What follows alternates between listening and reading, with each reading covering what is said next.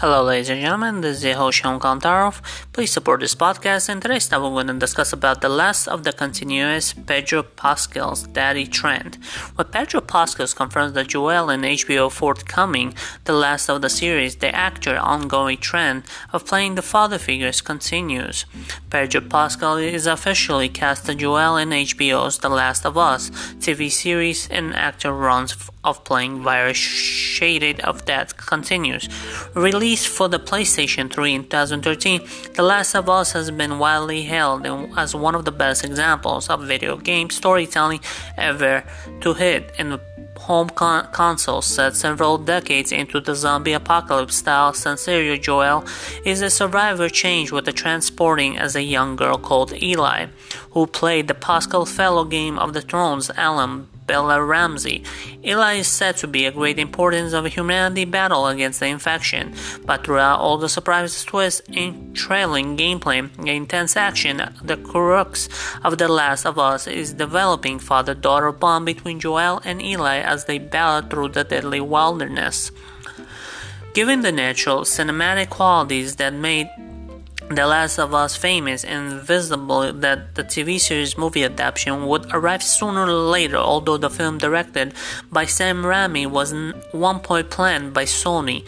The project fell through the early 2020. HBO was revealed to be bringing The Last of Us the small screen instead. The casting of Pascal and Ramsey has donned a widespread praise online, but the amusing trend emerging in Pascal's career can't be ignored. Related, HBO's The Last of Us can expand the game's story, but not directed adapting it. After making the mainstream, although obeyed the Martell of Game of Thrones, Pedro Pascal's next major role was bounty hunter Din Djarin in The Mandalorian. That everyone knows the core story of the acclaimed Disney Plus Star Wars TV show, Din Djarin finding young Jedi refugee called Grogu, or some know him by Baby Yoda. This pair tear up as a galaxy together, with Din Djarin going out to protect his little green friend and becoming increasingly parental towards the end of 2020. Pascal started two major movie releases: Wonder Woman 1984, Netflix will be heroes in DC effort. Pascal was a Maxwell Lord, an absent father who wanted to control the world, but ultimately realized that his son was more important. In We Can Be Heroes, the actor played a retired hero whose daughter leads in a new generation of a young superpower survivor.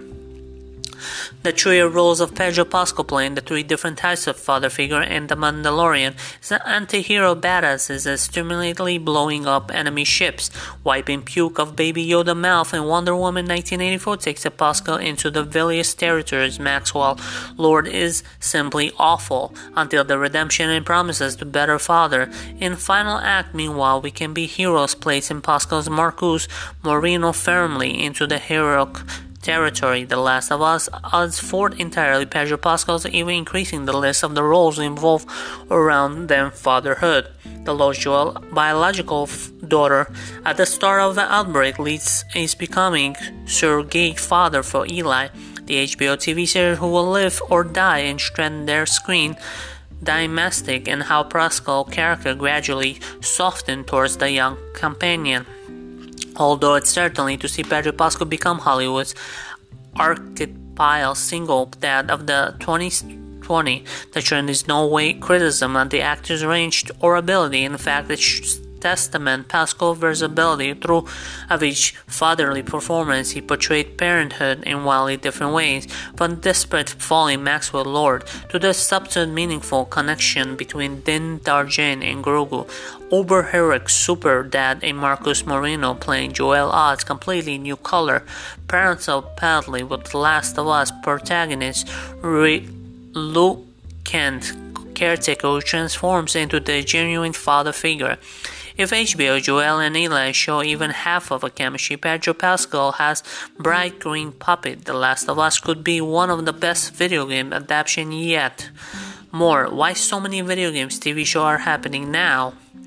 Yeah, so apparently they're making a lot of TV shows based on video games and now movies, so I mean, there's too many games, why not? A lot of ideas to take, yeah.